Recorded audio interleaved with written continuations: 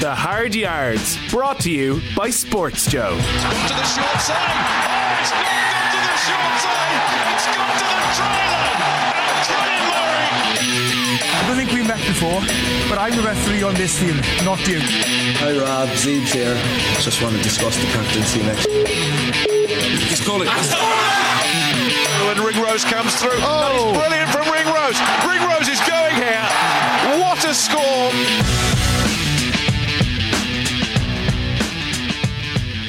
It's Grand Slam Monday and we are extremely giddy-o.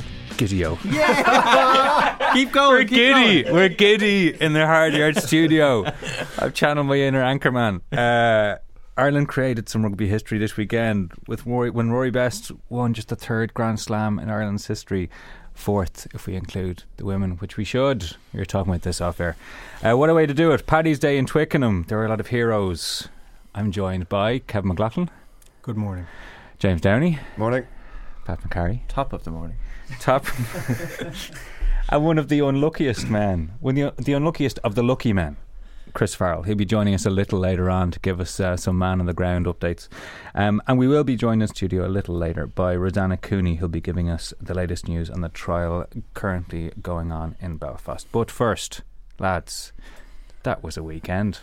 That was a weekend in London. Jimmy? It was a hell of a weekend in London, wasn't it? Jimmy, why's your voice so deep this morning? I was working over there, so no, I was over. Well, it started off, I suppose, a bit of a synopsis of my weekend. Of Friday night, played the Legends game, which was interesting. Bit of crack, sore body still, a few pints after. Still scoring tries from 5 metres. I'm going to say halfway. Did you get onto the player mic at all, did you? No, but I made a few smart comments to Tom May, who was on it. I let him know I was going to say a couple of other things, but I didn't actually do that because it wouldn't have been fair. But no, great day, wasn't it? Like, and then obviously the big day on Saturday, probably the coldest stadium I've been to in my entire life, but unbelievable. Jeez, you warmed up pretty quick at the end of that. Something else, wasn't it?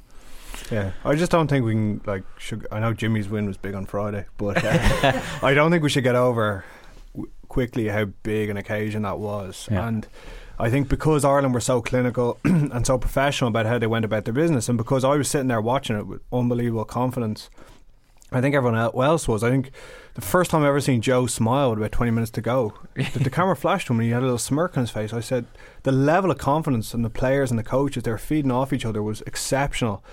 And just because they were so clinical about and how they went about their business, I don't think we should get over how big an occasion it was and how incredible an achievement it was. And, you know, in a lot of ways you look at that versus 2009, and I think it was a bigger performance and bigger occasion. The way they went to Twickenham with that level of professionalism and never looked like losing.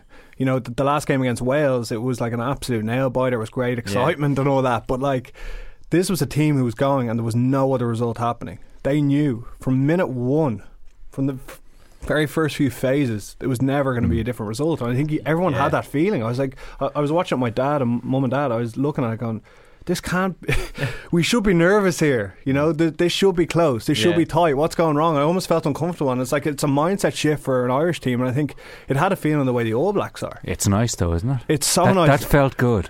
That try just before half time, that's the kind of thing the All Blacks do. You're hanging on, and then they score. Sevilla scores in the wing. I think Stockdale's like the new age, you know, an Irish Sevilla, the way he does that. He just can't stop scoring, no one can tackle him. It's so enjoyable. But it's at that time as well, just before half time, where, like we were saying, kick it out, we get to half time, back in the sheds, and away we go again. And then bang, try, and it's like, oh my God, we're just in complete control. Like, it's such control, isn't it? I completely agree. Like, the expectation that we have now is, I wouldn't say overly confident, but we're confident. We're actually going in there going, we're in Twickenham, we're favourites, and I'm comfortable with that. Well, before we used to play on the underdogs so much, like, and I used to love being in the corner and coming out, and as you say, complete control. 20 minutes left, they were running the ball from everywhere. They looked a different team now when Ford came on, but look, I was supremely confident in the lads. Very comfortable. Yeah, but you know what? Going into the game, right, I think you're saying that you were confident. I wasn't that confident, but I think they were. I think the coaches were. I think the team were. I think they knew what they needed to do to get the business done. And I think it starts in the key positions. When Murray Best picks up the ball, throw a line out, you know you're going to win it. When Conor Murray picks up the ball at the back of a ruck, he always makes the right decision. Johnny Sexton makes the right decision every time he gets the ball in his hands. The core positions, they just give confidence to the team. I think Conor Murray is just... He's a picture of composure. I think he gives composure to his teammates, the supporters, to the coaches. It's amazing to watch. And you could hear, during the game, you could hear on the player or the referee mic, the English guys, they know Murray's the guy they want to get after most. You just hear, get Murray, go Murray. You can just hear Murray's name the whole time. And he's there. He's the guy who's keeping it calm, who's marshalling the guys around as well. And they went after him a few times. Like Rob Shaw laid a shoulder into him a couple of times, and you could even see it. He was put to the deck a few times because they were trying to keep him out of play. And then you have lads like Furlong and Levy stepping up and playing scrum half in the middle of it all. And then you see later in the game when England are under pressure with Wigglesworth his box kicks are nowhere near what Murray's box kicks are. They're on the money all the time. And as you said, like at the start, we did a piece for Sports Joe about it, and just in the first 5 minutes, Levy made a big carry, rammed into Cruz. You had Hartley got smashed back on a tackle, and then Ian Henderson absolutely flattened down Farrell at one stage, and you're just telling yourself this is going to happen. And then perfect box kick from Sexton then as well, and Carney did what he had to do. It was just like after 6 minutes there was all of a sudden this sense that just we could be all right here, and the lads just grew into the game as they went on, and so many big performances. And as I said, I thought like Levy, that was probably the best game he's played so far, and absolutely a brilliant player. It's definitely Paddy's Day being what it was, and it's a Six Nations Day, and probably if you had, it's actually worth going back and watching that match again. It's 100%. It's extraordinary. What you're saying is absolutely true, Pat. That first few minutes, like there's only one team in it. There is only one team in that game, and Ireland were just brilliant, absolutely brilliant. It's amazing to see a team go to Twickenham and do what they did, because again, historical context is everything. It's the third time Ireland have ever beaten England and France away in the same Six Nations, and it's not supposed to be that straightforward. No. We talked last week, said look, Ireland haven't played that perfect rugby yet, so that game was the closest to Ireland playing perfect rugby. Not perfect, beating All Blacks perfect, but they ticked an awful lot of boxes in that game. Yeah, and just going back 2 weeks, I want to point out something, is they won the championship against Scotland 2 weeks ago. There was barely a smile on anyone's face. Like the job was not done as far as they're concerned, and that's a sign of champions. They went into the Six Nations, and they wouldn't say it externally, but they wanted to win the Grand Slam. They were saying one game at a time, and that's the way you have to go about it. But every one member of that leadership team within Carton House and the coaching team had eyes on Grand Slam and Grand Slam only. This was the opportunity to go and do it. They laid the foundations with that last minute win against France, and then from then on they had eyes on Twickenham. They knew they had to get the 3 home wins. They did what they needed to do. They won the championship against Scotland. It would have been easy to go on a 3-day bender after that. They put the heads down. They're immediately looking ahead to England and going to get the job done. I just think that's the sign of champions. And I think you look at the way Scotland celebrated the Calcutta Cup, that they didn't have eyes on going to Aviva to get a win, and I think this team now, even the way they celebrated the Grand Slam, obviously they had a great time and they're celebrating, but they're thinking 2019 now. That's true. That's why they cancelled the homecoming. It's because exactly. It's for bigger things. But like they're thinking we can go and do this now. Yeah, they've beaten New Zealand already. They've beaten England and Twickenham. And they're going to go to Australia. They're going to, I would imagine, give a few of the older guys a bit of a rest and build that squad out a bit further. And they're thinking we can go and do this. Like in Japan. Rightly so, though, as well. Yeah. We're number 2 in the world now. We have to expect to win these games. And I think there's a huge thing to actually win away from home against England and against France, because we go to a World Cup, we're going to have to win away from home. I'm going to beat the strong teams away. And look, it's all about the squad. It's going to be interesting to see what he does with the Australian tour. I don't know who he's going to bring. I was so impressed with Carberry. Do you know when Sexton went off for the head knock or the HIA and controlled the game so well? I was the simple things. I didn't know how he was going to come on and react, but controlled everything so perfectly well. Also took ball on. He wasn't afraid to play his natural he's such bits a threat as well. to the line. He's stepping, he's getting yards, and at the end then he plays it and he nails the touchline conversion. And then Johnny, it was interesting, Johnny was stood on the sideline as he came off. All the players ran off at half time. Johnny waited till Joey came over, high-fived him, pat him on the back of the head, and the two of them ran in together while everyone else had gone in. Like, it's just that unity, you can just sense it. Like, it's just confidence is great. Like. I'd say Kirby's learned a lot from Johnny. Like, he's shadowing him in training, he's doing the plays, he's learning the way he goes about his kicking practice, everything. It's immense for him to get to learn from him. But I think the Australia tour is really interesting, because you look at some of the guys that went to Japan and America last summer and then came through in the Six Nations, like the likes of James Ryan got his first cap there. There's probably some Porter as well, like there's 3 or 4 guys that went and are now superstars on the Irish team. So Joe will be thinking, right, who are the next 4 or 5?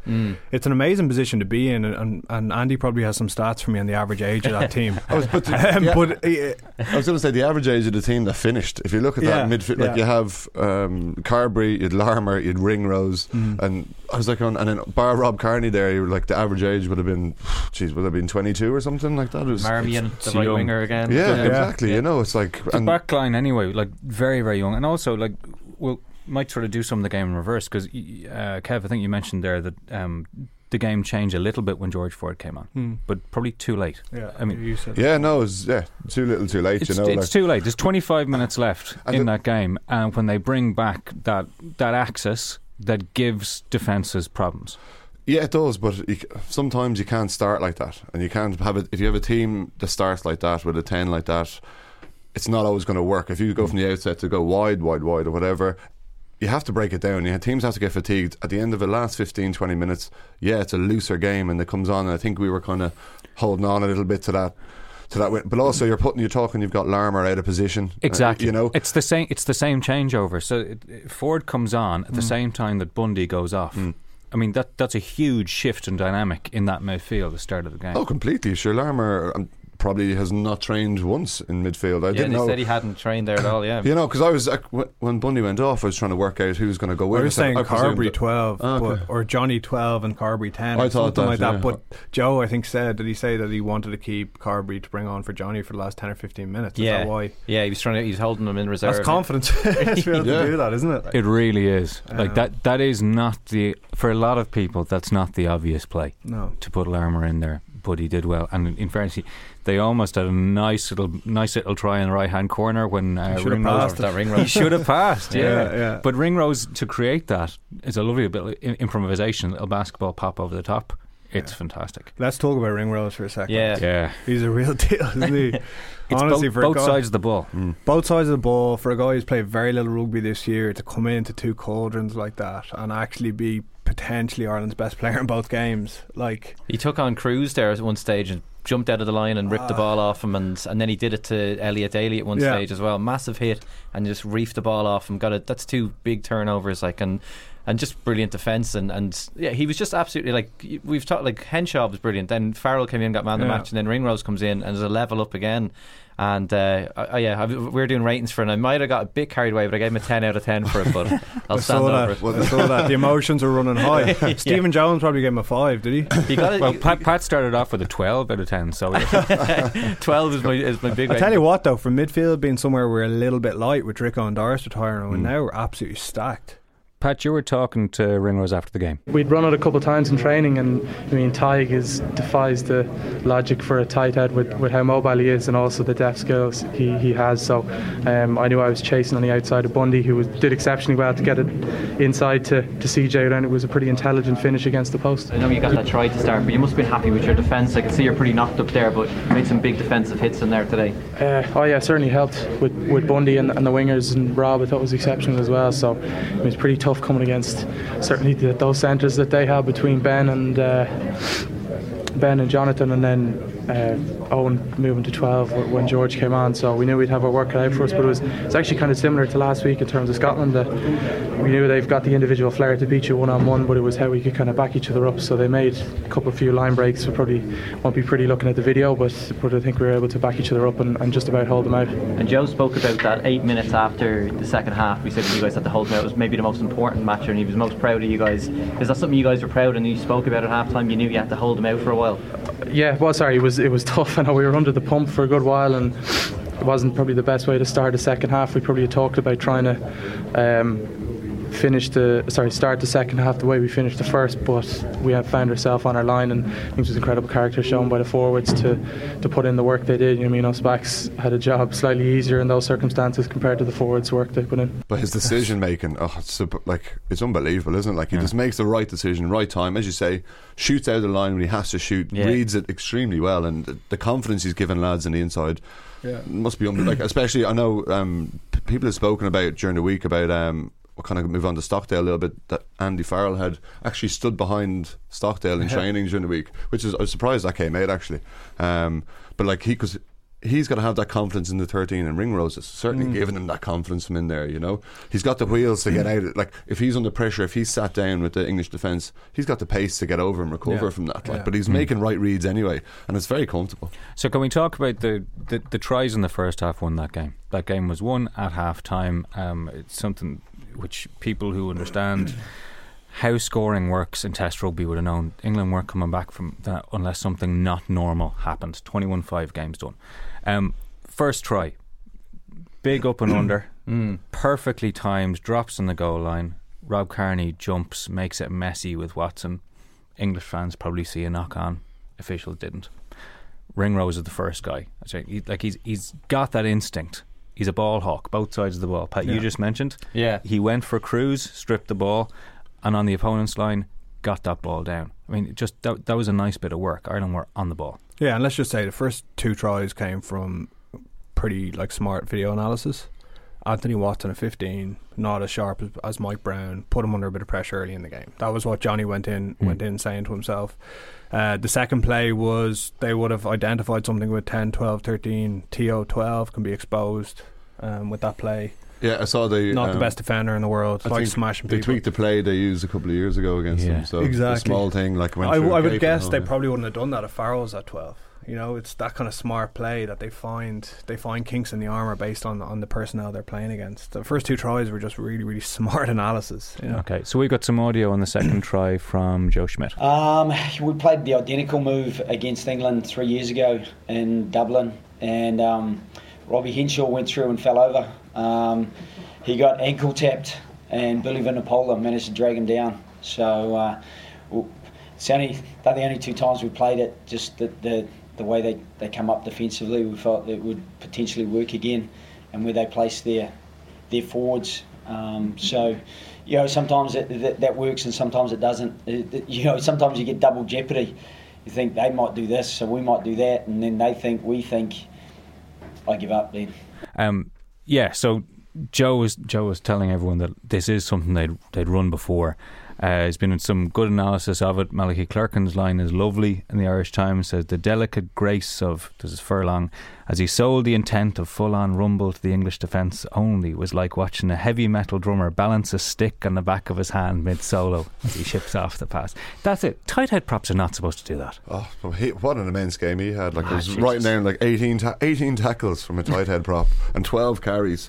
Unbelievable. And dominated the scrum. Yeah, exactly. Yeah. Like, he was everywhere, wasn't he? Like, they have to defend a lot of mauls as well. Yeah. That's like it's zapping, you know, it's zapping. That was especially when Peter Mahoney was in, but like to have that resilience to not let them score, because the easy thing would have been let them to score off one of those earlier mauls, you know, and then to keep them out while Pete was still off the field. They have to work so hard to do it. Like, you'd know yourself more so than I would about how hard it is and sapping it is, energy sapping it is to defend those mauls. Yeah, we're dogged. Talk us through that play though, Jimmy. Like, for England defending that play off Furlong, like, what did they do wrong, or what could they have done better? It's extremely hard to do, you know. If you're picking the wrong guy, you have to make decisions. It's putting, as you say, Benny Teo under pressure there, you know, to make the decision, and he's obviously just focusing on someone else, having a look at him, his eyes aren't on it, and then he's a slip through the gap. There's a lot of people in motion. Johnny, it's all about hips, exactly. They're following him. Out to Johnny because he's the obvious player at the back, and then get the timing right, back you through the hole. Flying through, but that's that, because if you looked at the way kind of Ireland and Leinster have played, we do the wrap so much that it's second nature that you kind of expect, and it's only that it's at one time, like that play once, we'll try it, mightn't work, if not, but it's like, to use it off, like we'd miss a penalty, kick the touch, one chance, just ruthless. Like, it's brilliant. Like, it really is. It's so hard to defend with so many lads running different lines at you. And I was just saying, even then stand there as well to kind of have the presence of mind, just to, I think there was 3 men on him and he just still barreled for the bottom of the post as well, and and knew it again. That was the weird thing about that is we're talking about the celebrations is like there was a TMO for each one, so there was no big moment, but Stander, that was one where he was convinced that he had got it, and just reward for him as well. I think he had 24 carries as well, like, so some of the stats the well, actually it's an underrated part of that break. So Aki times it brilliantly. He's at a little half step just to make that gap a little bit bigger for himself. He is only passing right until the last second when he fires it left to Stander. Because Ringrose was on his... He must have got a big shout. He's checking the defence. He's checking the defence and just makes them sit a little bit and then fires it left. He must have got a big shout, or I'd say Stander said to him during the week, I'm going to steam up the inside here of this play. If you make a break, I'll be on your inside. I'd say he said it to him. Jamie used to be very good at doing that. So off like those line-out plays, Jamie would just run straight from the line-out and he'd be on the inside. He'd get a load of tries from it. Yeah. Okay. So he would have even told. Like, I'd say he would have said it to him during the week. Just I'll be on your left shoulder. Okay. Yeah. And before we get to, we will talk about the defence in a second now. So the third try, and it's something that I went back and looked because someone had made the point on Twitter. I can't remember who it was. They'd said Ireland have scored this many points. Oh yeah. So I went back and looked it up. Yeah, Ireland scored 31 points in the championship in added time at the end of either half, which is huge. That's just enormous. So Stockdale and Murray on the short side. It's funny watching the video back. You can see the gap slowly being created as people get sucked in. I think it's actually Ringrose who takes Johnny May out. So he picks the ball up left on the short side, runs a diagonal line inside. May has to take him, and now the only person out there beyond the ruck for England is Wigglesworth, and Murray and Stockdale spotted immediately. It's a nice try. I think it's something they targeted. Murray did it 2 or 3 times, like to good effect. Just little snipes down the blind. Yeah. It's hard to defend, like, and particularly the way if someone cleans from the outside in and takes that kind of that last person on the edge of the ruck, and you get it 2-on-1. It's like they exploit it really nicely, you know? Especially when you have a 9 as well at the end of the line. So if you've lost your winger and he's come in and you have that 9, Wigglesworth's going to have a decision. And when you have Murray running at you, when you have 2 backs, it's key personnel as well.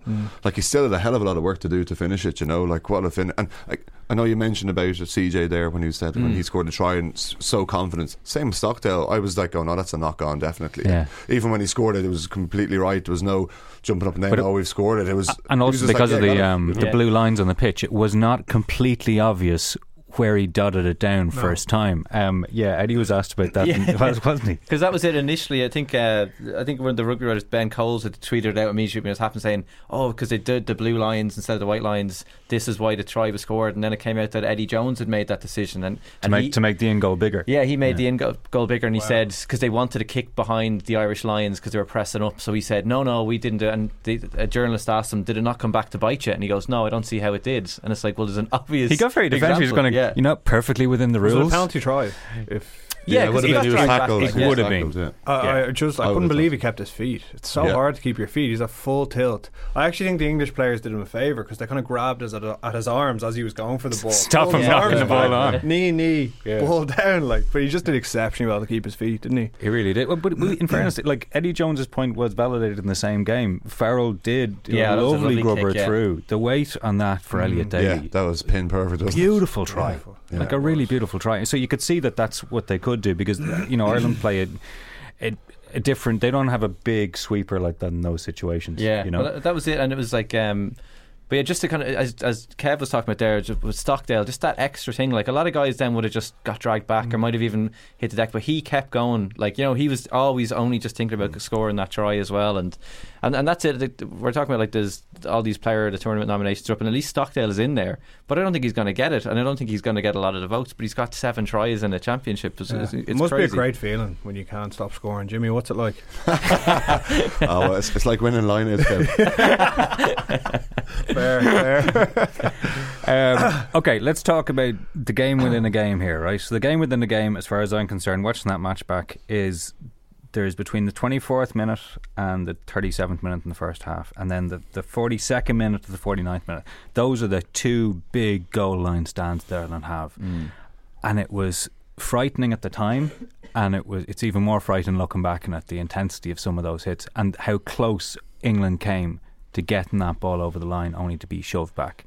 Kev, when I think a number of the players spoke about the work of the forwards in particular. We also saw Sexton right in the middle of that. And Murray. And Murray. Yeah. Like, talk us through some of that defensive staff. Like, they just dug the heels in and dug the trenches, and it was, like you say, it was very offensive defence. They were going forward, they were off the line, everyone hunting an impact tackle. And like Jimmy will agree with me here, it's a great feeling when you're defending like that, and it's enjoyable, and when everyone's on the same page, it's really, really hard to break down. And they were making it hard for England because they were coming off the line hard. They're putting pressure on the ball handlers. And to be honest, some of those defensive phases were as good as a try, and give you that same feeling of scoring a try. When you put in 20 hits in a row, get a turnover, boot it up the pitch, like, you're absolutely buzzing. And it's such a, it's really tough on the opposition team as well, and they don't pick up points. Yeah, it can absolutely break you. You know, you're hammering away against the wall, and you're just getting walloped back by Ireland's defence. Slowly, just one or two steps, pushing lads back, pushing it back.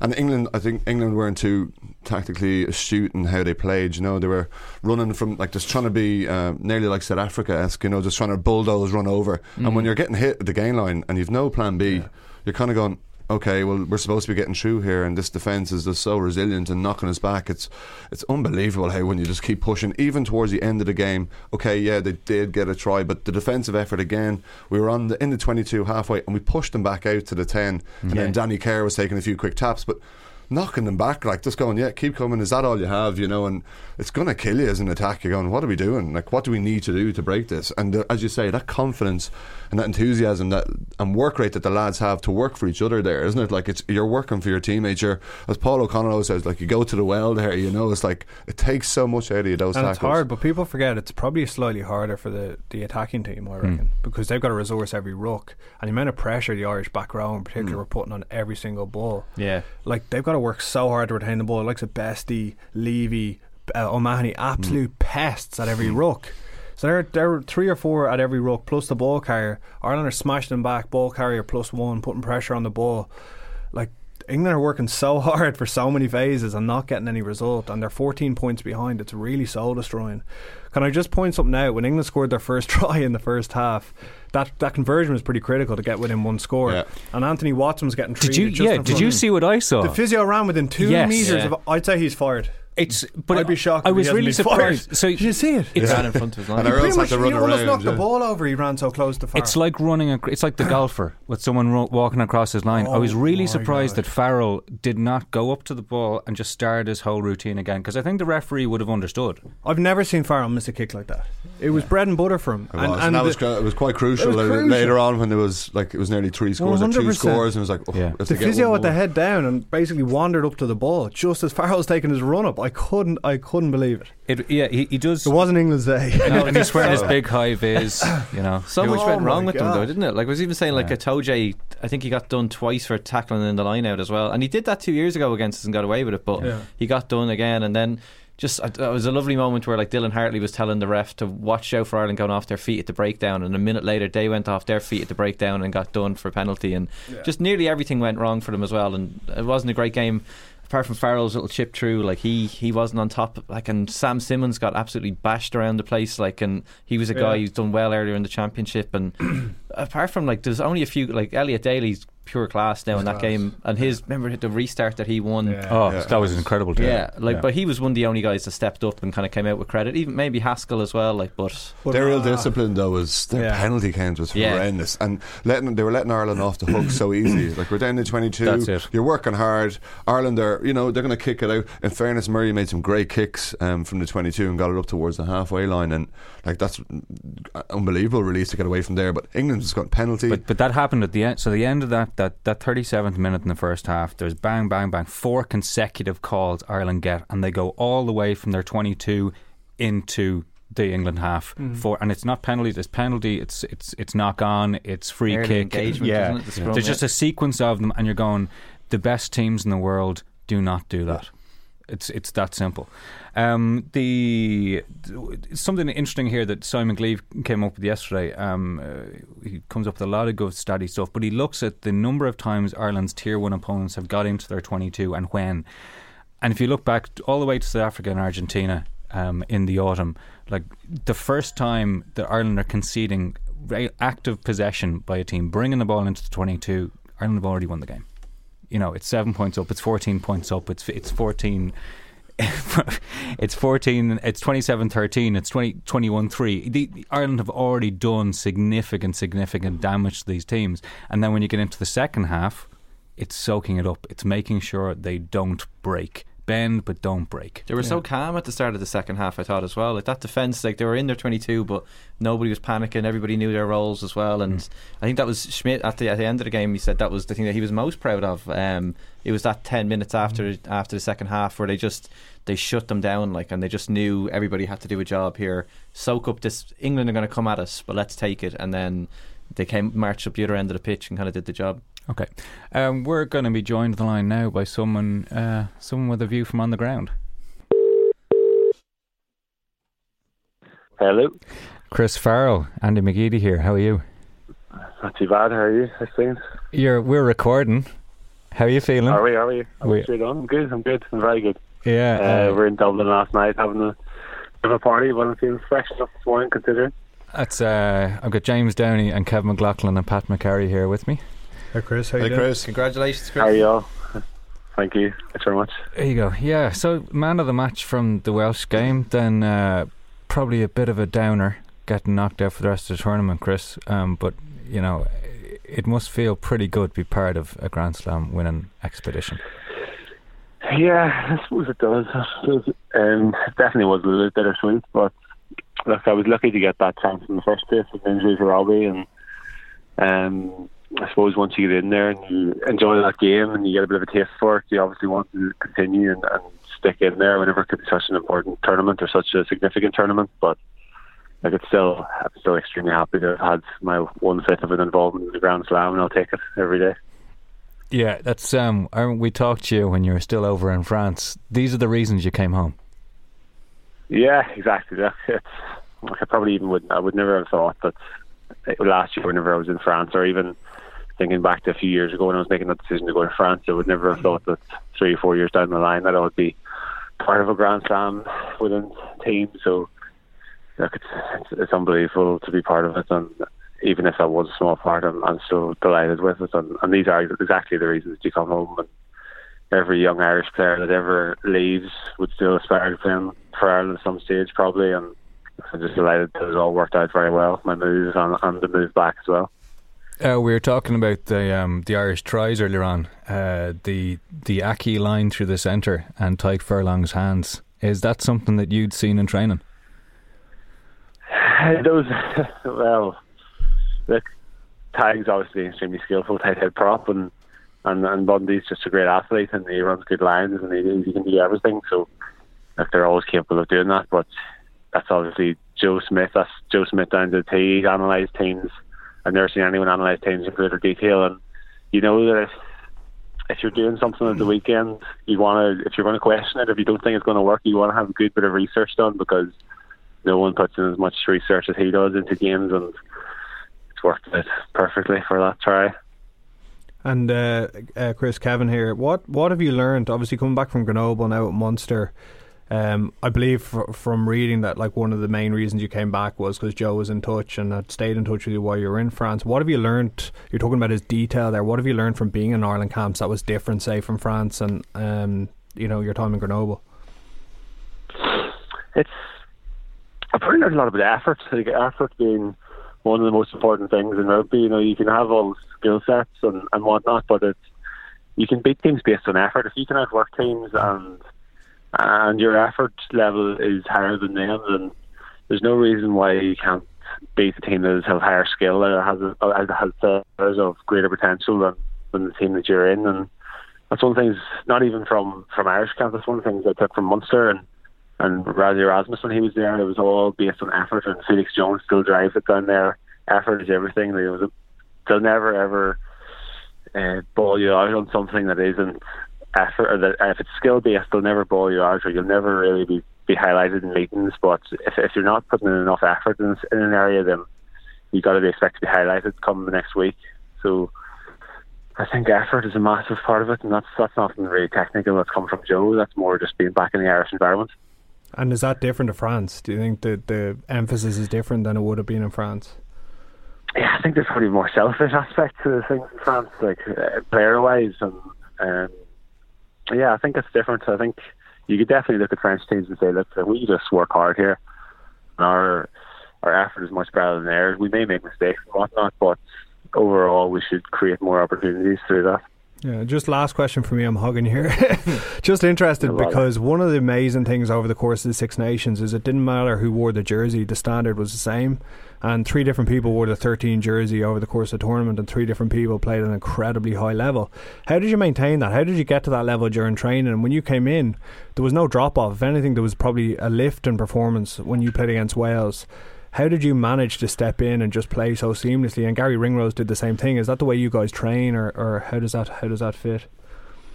Yeah, I suppose it's a fine lesson in how indispensable be as a professional rugby player in Ireland, because there's always guys sitting in behind that are ready to perform at an even higher level. And Garry came in over the last 2 weeks, and I thought it was incredible over both of them.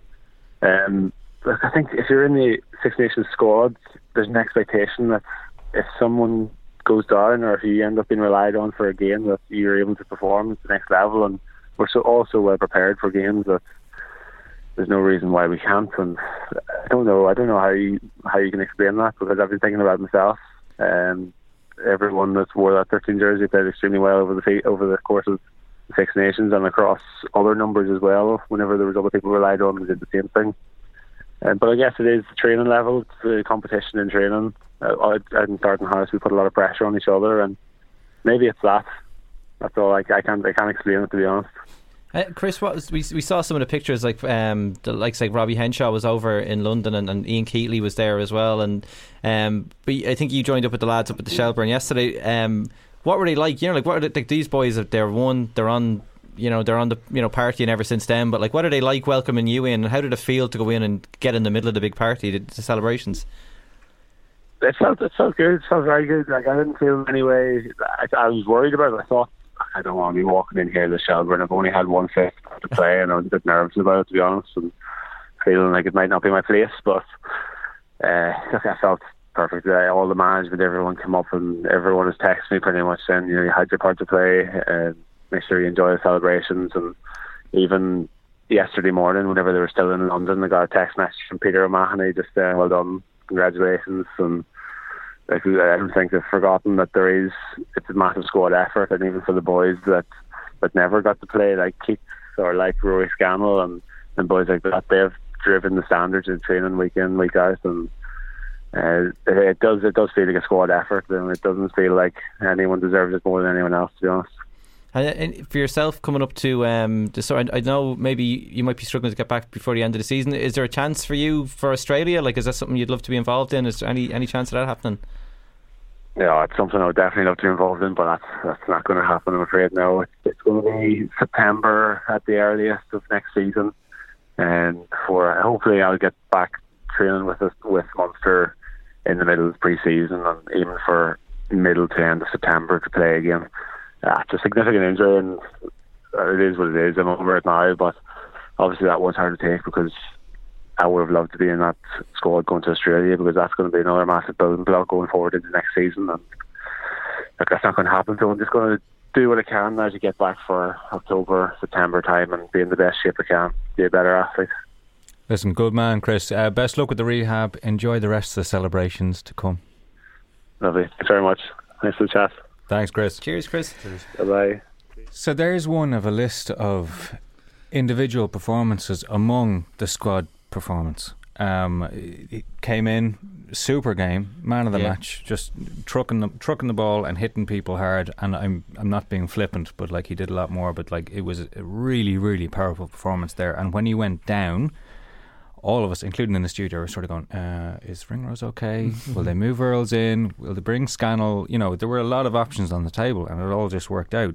Talk about individual performances in this tournament. James Ryan has yet to lose a professional game of rugby. He's started 5 tests, he started 5 for Leinster, he hasn't lost a game. This stuff is easy. Oh, Jesus. Yeah, and he's a huge part to play in all those wins. Yeah.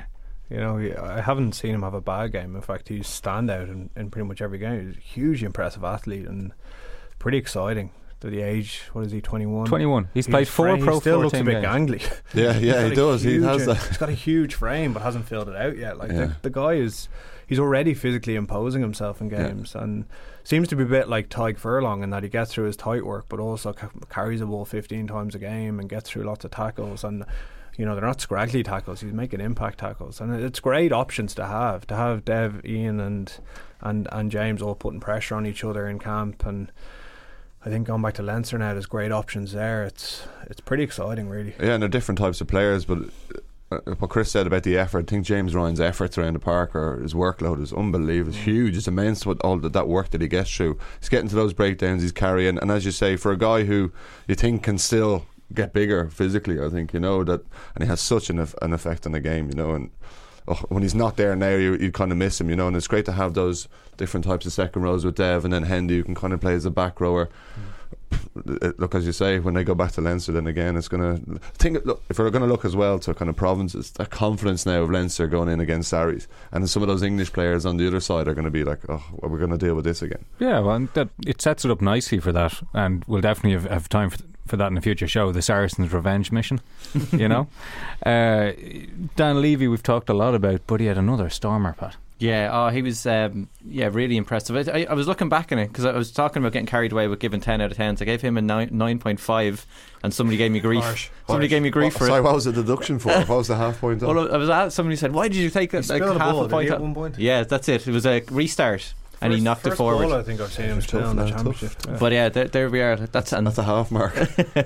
That's the half mark gone for. But he just, I think nearly every time he carried, he got over the gain line. He just smashing lads back. And there's a couple of even big moments where like Ireland were under pressure, and you'd hear him, he'd put the hand up, he'd call it on himself, and he'd get there, and he's got a nice bit of swagger about himself, and talks himself up before games, and happens to back it up as well. I think you guys, it was really good mentioning that, like, he looked like the Sean O'Brien when he was first breaking through, and he has that kind of air of confidence, because England would have targeted him maybe as a weak link, but if you're looking at him at the start, or if you're looking at the squad as a whole, you might go, okay, well, initially he would have been the third choice to heaven. Now you're like, people were discussing during the week about, if Sean O'Brien's back, would you have him in? You'd be like, no, where are you going to put him? Like, he can't, not at all. Like, it's just goes to show how far the squad's come on. It certainly have. And then, but if we talk about, there's one name we cannot end this segment without talking about, which is Rob Kearney, the man who has started the last 10 Grand Slam winning games. It's all of 2009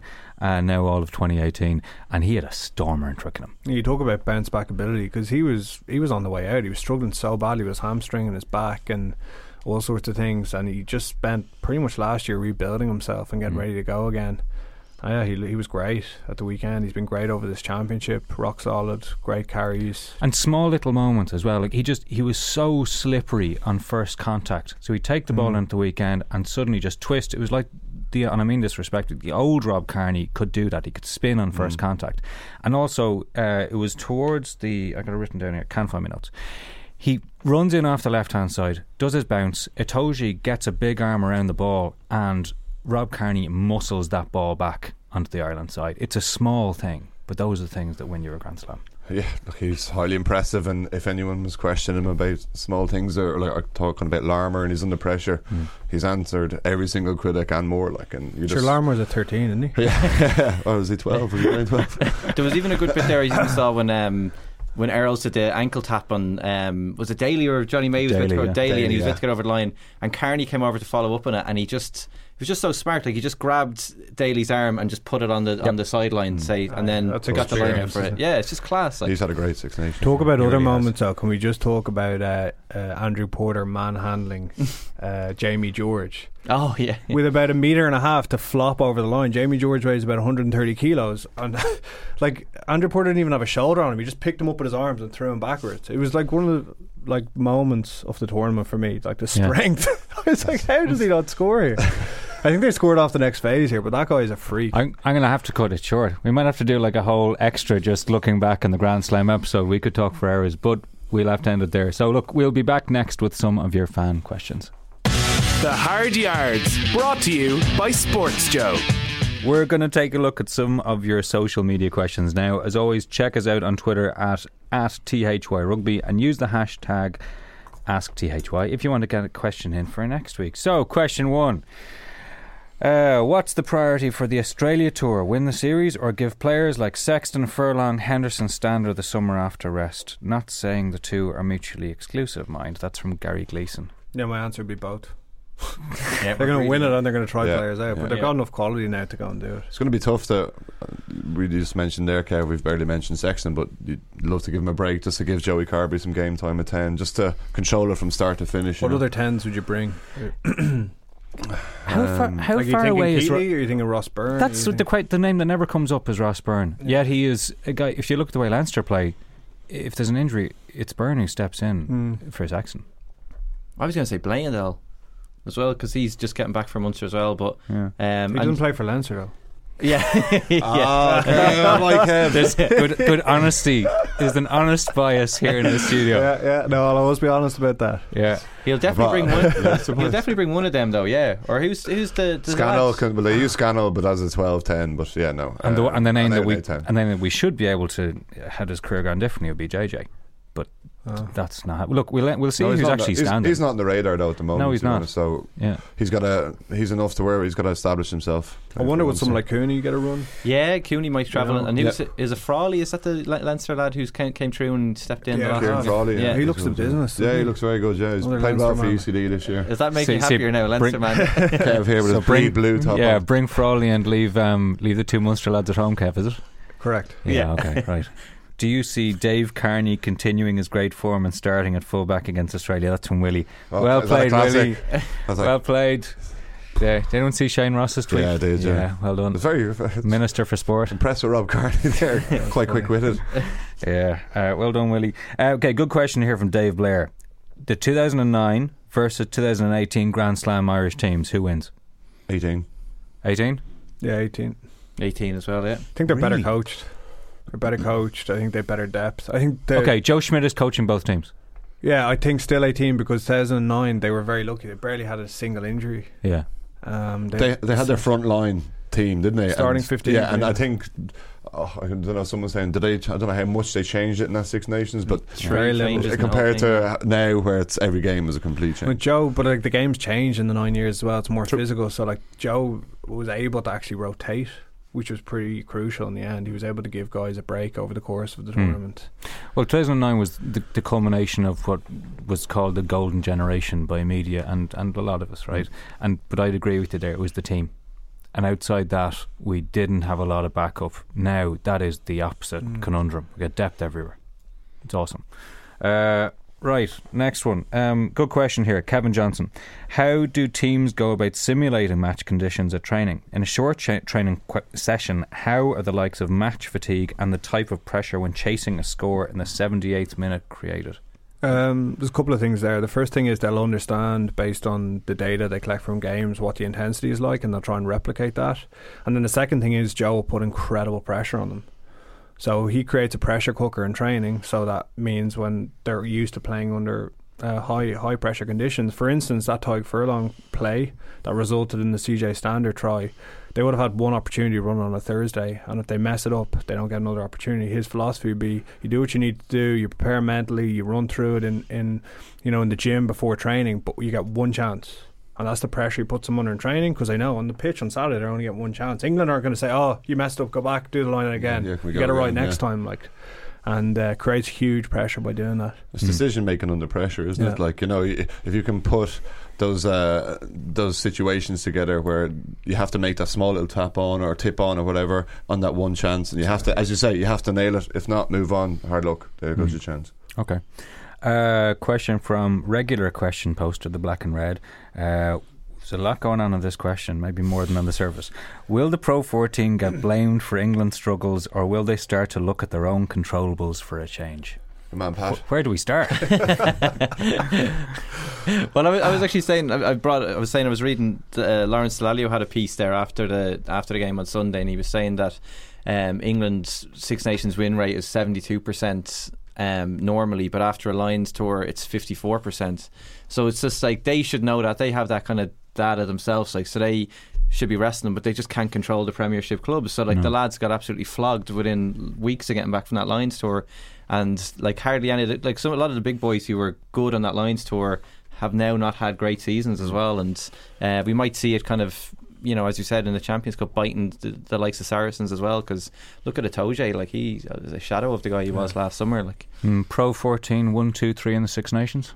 Yeah, it's been, I think it's been a couple, maybe 15, 16 years since something like that has happened, like where England were so far back, like, and but as you kind of even mentioned off air, Andy, it's like it's not to take off England and France were still the main threats for Ireland there, even though they finished 4th and 5th. Yeah, that's what I was saying. So in 20 years' time, when people look back at the table, I mean, people shouldn't forget how hard it was to go France first day and win, and go to England. England could still have finished 2nd in that championship. They tumbled to 5th, but it was in their own control, and they had that in the line. It wasn't as if Ireland won away against the 4th and 5th place teams in the championship. It's not like that.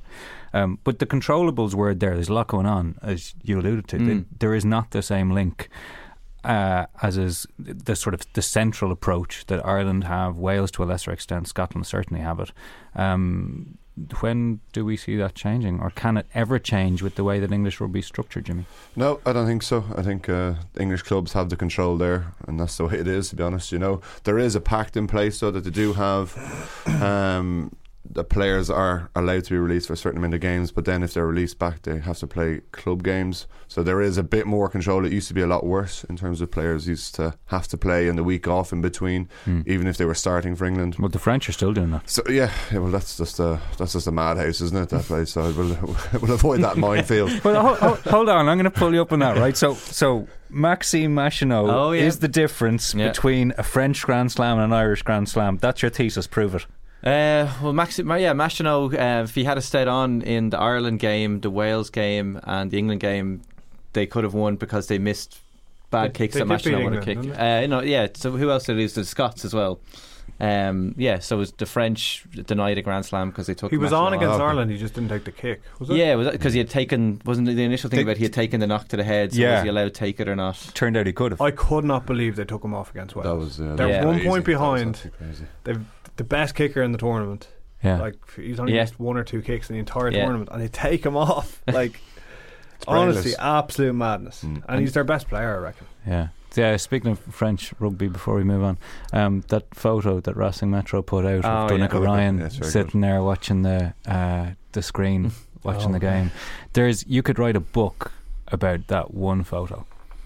There is so much there. Yeah, it was beautiful, wasn't it? Like, but that's another guy. I did a piece yesterday saying like the guys Ireland were missing out on, and I actually forgot about Donncha Ryan. No offence to him, but like that's how crazy it is how much Ireland have moved on. Like Heaslip Payne, Sean O'Brien missing out again, and Zebo must have been. Zebo, you know, it's hard for him watching that. I'd say because he would have been right in the mix. You know, potentially starting. He should have started ahead of Carney. Is that what you're saying? Yeah. He would have been right in the mix, potentially starting. He would have been in the mix, but Leinster. Tony Down Under asks, just wondering if the Hard Yards is following the summer tour, and if so, will there be a Hard Yards live show in Melbourne?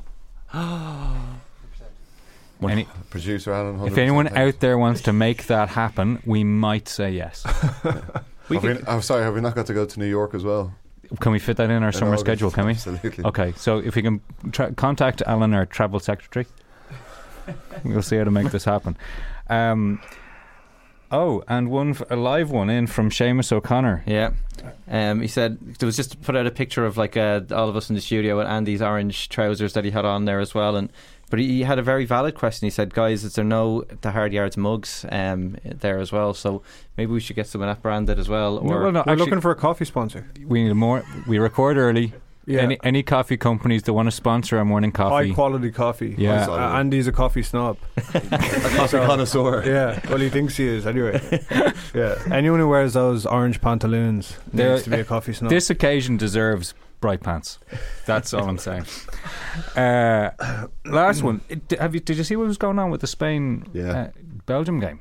Unbelievable. Jesus. To have, I don't know how it works. I know World Rugby have come out and made a statement that they're going to speak to Europe Rugby. To have a Romanian referee a game that directly influences. Yes, exactly. Did you see the penalty count? Yeah, it was 28-8 or something like that. I thought Belgium were very disciplined. 28 penalties. That has to be some sort of a world record. Yeah, they were saying, like, a lot of the guys were saying the ref didn't, like, just didn't look like he was just off a bus given a whistle here, ref this game, and Romanian as well, and then Romania ends up who Ireland are now Romania qualify, and we're playing them in the World Cup. So this impacted Ireland's group, and for anyone who didn't see it, the start of the week, Spain had identified this a while back. It was last February, wasn't it? Yeah. Okay. Saying that, look, could you just not have Romanian officials for this game? That's all we're saying, considering they go through if we lose. Andy, tell us the last time there's been 28 penalties against a team in a game. Jesus, come on, get your stats up. That's ridiculous. It's honestly, incredible. has that ever happened in international? It's ridiculous, actually, isn't it? I don't know. Because it's a bad day if you've had 10 penalties. If you have 10, you've lost the game. And the context of this is a touch judge being replaced for the Ireland-England game because he attended and refereed an England training session that week, which wasn't against the rules or the regulations, but didn't look great. And in fairness to World Rugby, I thought their statement was good. Said they accept responsibility. We're going to shift it out. No one's done anything wrong here. Move on. And this could have been avoided. I will say though, the scenes at the end were not good. Spain chasing the referee around the field. Sorry, lads, that you've lost the moral high ground there somewhat. There'll be something to answer for in the back of that. I'm sure. I think they forgot they weren't on a football pitch. Yeah, honestly, football would be like, honestly, it was like you'd see after a football game. Like, don't do that. We got a question in. We got a question in from someone around non-rugby journos having a pop at rugby, and you've just done the opposite. But it's true. After games, you'd see in football like that the referees would get it like chased around the pitch after a penalty decision or something. You never see that in rugby, so it's a real shame. Has a rugby referee ever been locked in a car boot in Wicklow? Yeah, but there's always stuff that happens in rugby, and then someone goes, that's not soccer or something like that, and it's like, well, it's just happened in rugby, and I've just seen it there, like the Leicester game when the ref was getting abused going off, and someone's like, it's not football, lads, and it's like, yeah, well, I've just seen that happen in a rugby pitch. It's always like the kind of argument as well, like, but can we all just get along? Yeah, every sport is great, isn't it? Well, we're all great. I was going to just slate one sport there, but don't. Okay. Badminton. I think, is there anything else we need to cover? Sport. We can wait. We're all very happy in this entirely neutral and non-biased studio in Dublin. Congratulations to Ireland on the 2018 Grand Slam. That's about everything with James, Kev and Pat. Next up we'll be joined by Joe reporter Rosanna Cooney, who will give us the latest on the trial up in Belfast. The Hard Yards, brought to you by Sports Joe. For the last 8 weeks, there's been a lot of talk surrounding the rape trial in Belfast. We're reaching a concluding point, and I'm joined by Joe reporter Rosanna Cooney to talk about that. Hello. Hey. First, it's quite important to remind people about the specific charges. Paddy Jackson denies a charge of rape and sexual assault. Stuart Olding denies a charge of oral rape. Blaine McElroy denies a charge of exposure. Rory Harrison denies withholding information and perverting the course of justice. So that is a summary of what we are talking about here. Obviously, it's very, very serious. Rosanna, you've been in the courtroom. You were up there, I suppose, from the second week of the trial, and that's when the girl in question was giving evidence. Can you describe the courtroom for us? Yeah, of course. So the court is courtroom 12 in Laganside. So it's the biggest courtroom that they have in that complex. And when you go in, the defendants are sitting in a dock that's actually separate from everyone else in the courtroom. And this one in Laganside has space for 20 defendants in that dock. And this is a hangover from trials that would have been had during the Troubles, when you would have had large groups of defendants being tried at the same time.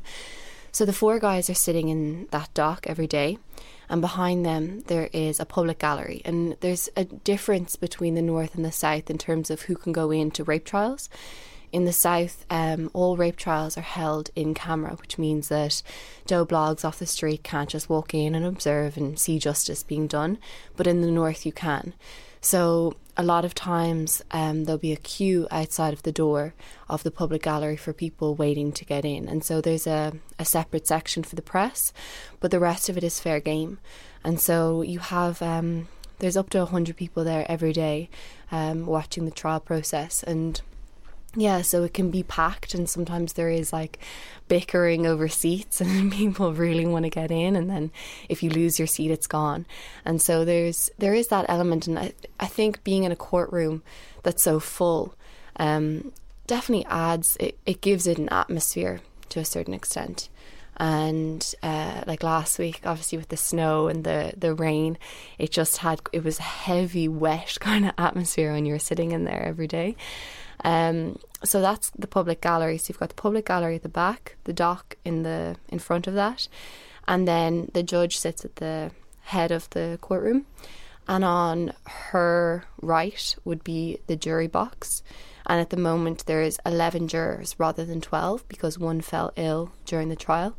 And then on her on the other side would be the witness box, and that's elevated as well. But in the courtroom scenario, the judge is sitting at the highest level compared to everyone else. So she's elevated above everyone else in the courtroom. And then sort of in the centre you have the barristers, the solicitors, the legal teams, all kind of on these long benches sitting there. Okay. We've had a steady stream of reports coming out of that courtroom. It can seem quite unusual that it's been a blow-by-blow account for something that's obviously, as I said, a very serious set of allegations. Going back to what you mentioned about the courtroom and the public being allowed there, the alleged victim, I'm assuming that she was not in public view. Was there a screen of any kind? Yes, so when the complainant was giving her evidence, she was sitting in the witness box herself. The witness box has a curtain rail going around two sides of it, almost like a curtain around a trolley bed in a hospital.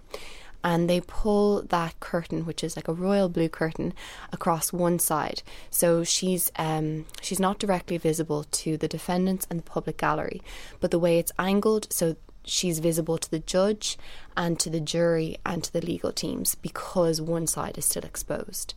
And so what happens then is there's a live camera directed at her or whoever else is the intimidated witness in that scenario, directed at her, and then a TV is rolled into the courtroom, like on another trolley, like you'd have in secondary school, and they're showing you a video. It's like that kind of a thing is rolled in, and then the TV faces directly towards the defendant's dock. So when she was giving her evidence, the visual was of her looking directly at them, and then she was also visible through that TV screen to the gallery and to the press. Okay, so the gallery and the press can also see her at the same time. Okay. When we talk about the length of the trial, it's now, I believe, 8 weeks going on. We're coming into our 7th. We're coming into the 8th week now. There's been a number of delays. There was a juror that fell ill, and the judge decided that it was better for the trial to continue without that juror, rather than to have perhaps other delays. There's also been a number of visits. There's been a visit to Paddy Jackson's house, for example. Was that for the jurors alone? Yeah, so the jurors and the judge went. In Jackson's defence's closing speech, he actually labelled this as unusual. You know, he recognised that this was an unusual thing to happen, not completely out of the ordinary, but this was a surprise, I guess, for people, for them to go. And it became clear in Paddy Jackson's defence's closing speech that the purpose of this was for the jury to really see the size of the rooms, like how easily noise travels in the house, the size of the living room, the size of the master bedroom where the alleged rape and sexual assault occurred. And the noise travelling is because there's been a couple of statements made in court that specifically reference to people hearing noise from the upstairs bedroom.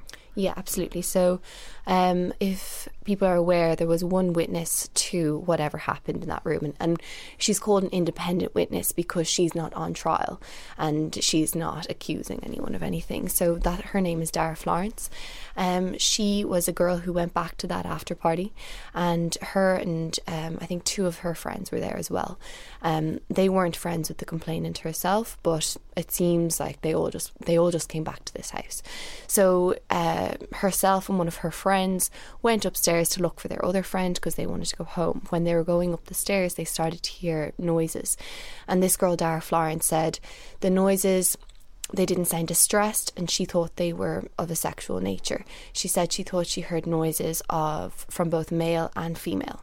And so when she opened the door into Paddy Jackson's bedroom, what she saw is, she says she's 100% sure she saw sex happening, and that would be between Paddy Jackson and the complainant, and that the complainant's head was in the lap of Stuart Olding. And now what's important is that she said that when she got to the door, the noises stopped. And so this is a really big point for the defence, that they really asked the jury to consider quite heavily why these noises would stop when this girl opened the door, if what was happening wasn't consensual. And that was a big point in their closing arguments. Okay. And I suppose to be extremely fair to the young lady making the allegations, her contention from the start is that you freeze, that she froze in this situation, and that it was not a matter of her providing consent through silent or not struggling, it's that she simply froze. Yeah, okay. Absolutely. Okay. And this is something that the jury has already been made aware that this is a common feature for sexual assault victims, that they do freeze. And this has been given in two separate evidence from two separate witnesses. One was a medical examiner brought on the part of the defence. Her name was Janet Hall. And she said that overwhelmingly in her experience and in the evidence, that victims freeze rather than seeking to resist. And so that if the complainant in this case froze, that's not uncommon. And the second was from another sexual assault treatment centre who said the same. And so the judge has already said, and it's been made clear to the jury, that they will be given further direction on this point as to that it is a common experience for victims to freeze and not to resist or not to fight, and that's what the complainant said happened in this situation. And in relation to those noises, when she was cross-examined about why the noises might stop when the door is opened, she said the same. She said, you don't know what happens in that situation, you freeze. For everybody who's been put on the stand to answer questions in this trial, both the accused, the complainant and anybody else, there's been a staggering level of detail of the questions, extraordinarily intimate things being asked and offered. For you sitting in the courtroom, what's the experience like for you? I think when you're listening to anything like this, it's clinical, and so it's not an emotional space. It's a courtroom of the law, of legality, and then also all these medical aspects being brought in. So I think there's a strong detachment when you're in there, because this is a point that's being proven. These are experts speaking about it, and it has been acknowledged from several people, from the defence and the prosecution, that these details are graphic. But I suppose it's not the place to be pussyfooting around anything, because it needs to be explicit if it's to I suppose examine what happened. These points are important, and the allegations are serious. It's important to get them right. Rosanna, thanks very much for joining us today. I'd just like you to sum up exactly where we are now this week. We had the closing arguments from two parties last week and now three to go. Could you just let us know where we are? Yeah, so the court will sit on Wednesday again this week, and between Wednesday and Thursday it seems like Stuart Olding, Blaine McElroy and Roy Harrison's defences will have their closing arguments. The judge will charge the jury, which means she will give them any directions that they need to be aware of. She'll also go through all of the evidence again and give them any advice or anything that she thinks they need to know, and then the jury will begin their deliberations, and so that seems it will go into Easter week. Thank you, Rosanna. Regular listeners to the Hard Yards will be aware that we have deliberately not spent much time on this trial. Frankly, it's because we have not felt that we have had much to offer. We have reached a time where the case is approaching a point of conclusion, and we must not forget that whatever the verdict might be, several young people have had their lives turned upside down forever. It is a sad, it is a shocking situation. Right, That's all from our show today. Thanks to James, Kev, Pat, Chris and Rosanna for joining me on the show, to Alan Loughnane for producing, and Paul Donegan was on sound for us today. We're back again on Monday with another episode. Make sure to subscribe to us on iTunes, Spotify, SoundCloud and all good podcast apps. Get the Hard Yards straight to your phone. This has been the Hard Yards. This is the 2018 Ireland Grand Slam. I'm Andy McGeady. We'll talk to you next week. The Hard Yards, brought to you by Sports Joe. It's gone to the short side. Oh, it's not gone to the short side. It's gone to the try line. And Colin Murray. I don't think we met before, but I'm the referee on this field, not you. Hi Rob, Zeebs here. Just want to discuss the captaincy next. He's calling. And Ringrose comes through. Oh, brilliant